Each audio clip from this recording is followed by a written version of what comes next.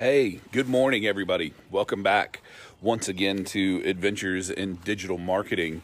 Once again, I'm coming to you live from my own backyard where I'm spending a little time outside with my buddy here, my new companion who is keeping me company and getting into everything. This is Hurley, in case you didn't meet him the other day. We are hanging out outside before it starts to rain. Looks like it's going to rain. If you can see those clouds behind me, it's looking pretty funky out this morning. So it's been pretty nice here, but it's getting ready to come down. Anyway, first of all, for those of you that are live, thank you for watching live. For those of you guys that are watching on the replay, I appreciate you. It means a lot to me that you guys take a minute or two to come and hang out with me and spend some time listening to me talk about what's going on and those kinds of things. So wanted to talk about solving website content problems, and I wanted to tell you a story about one of my clients that kind of helps frame up the perspective on this. A few years back, I was working on this huge project, and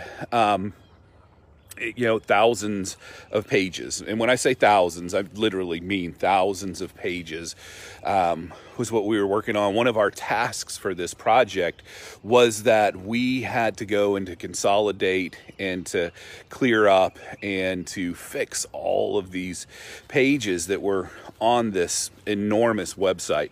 And, one of the things that I coached this client through was how to communicate with their target audience, because they hadn't thought about that before. It had become kind of this dumping ground of, just every little thing, every little nugget, every little possible thing that they could think of would go onto their website, and they would create a new page for it.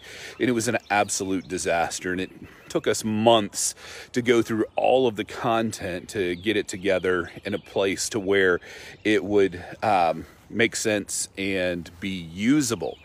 And, the big thing that they missed was that they were talking at their customers.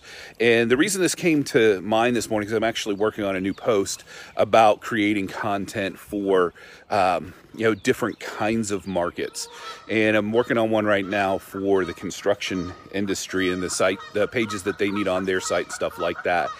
But the biggest challenge with this is that we get so wrapped up in saying what we want to say that we forget entirely about who it is that we're trying to talk to.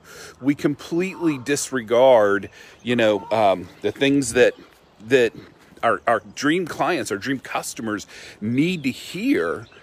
And instead of that, we start doing technobabble with them, right? We start talking about all of the little details and stuff like that. And I don't know about you, but I to this day have not come across an industry where it's important for your customers to listen to all of that technobabble. I mean, there's a time and a place, right, for everything.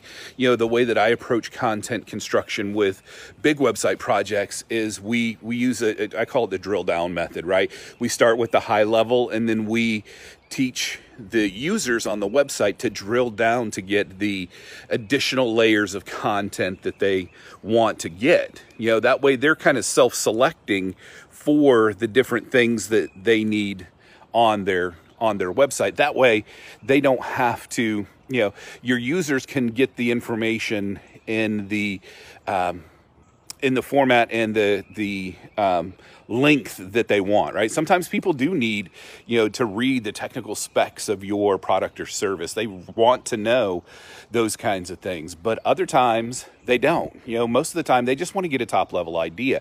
But the problem with that client was that they had spent so much time in technobabble that their customer service call center, their call volume was like through the roof. It was ridiculous.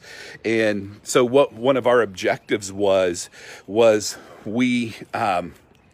our goal was to reduce their call center time, and ultimately that's what we were able to achieve. We were able to get a lot more stuff onto their website in a way that their clients wanted to read it. That's the key, right? That's what's most important here.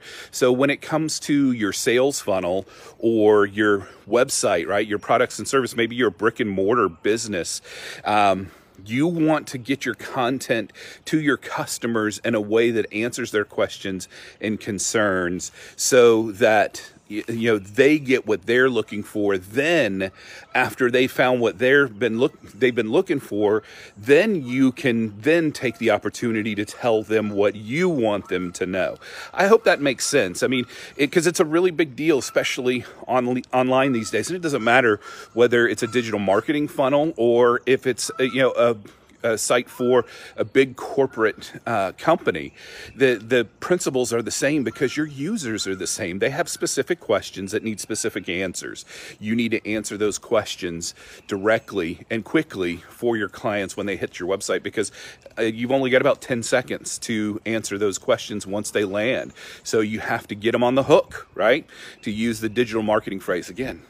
It doesn't matter what kind of business you're in. So anyway, that's what I wanted to talk to you guys about today. If you're working on your website and you need content ideas and you need some help with this, go to websitesarenotdead.com. You can pick up the guide there. I've also got another new one that I just rolled out. You can go to the websitecontentblueprint.com and you can get some instructions on how to create the pages that you need to have on your website and how to create them. So anyway, websites are not dead.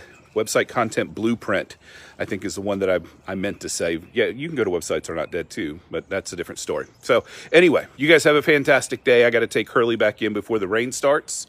Have a great day. You guys take care. We'll talk to you later. Bye.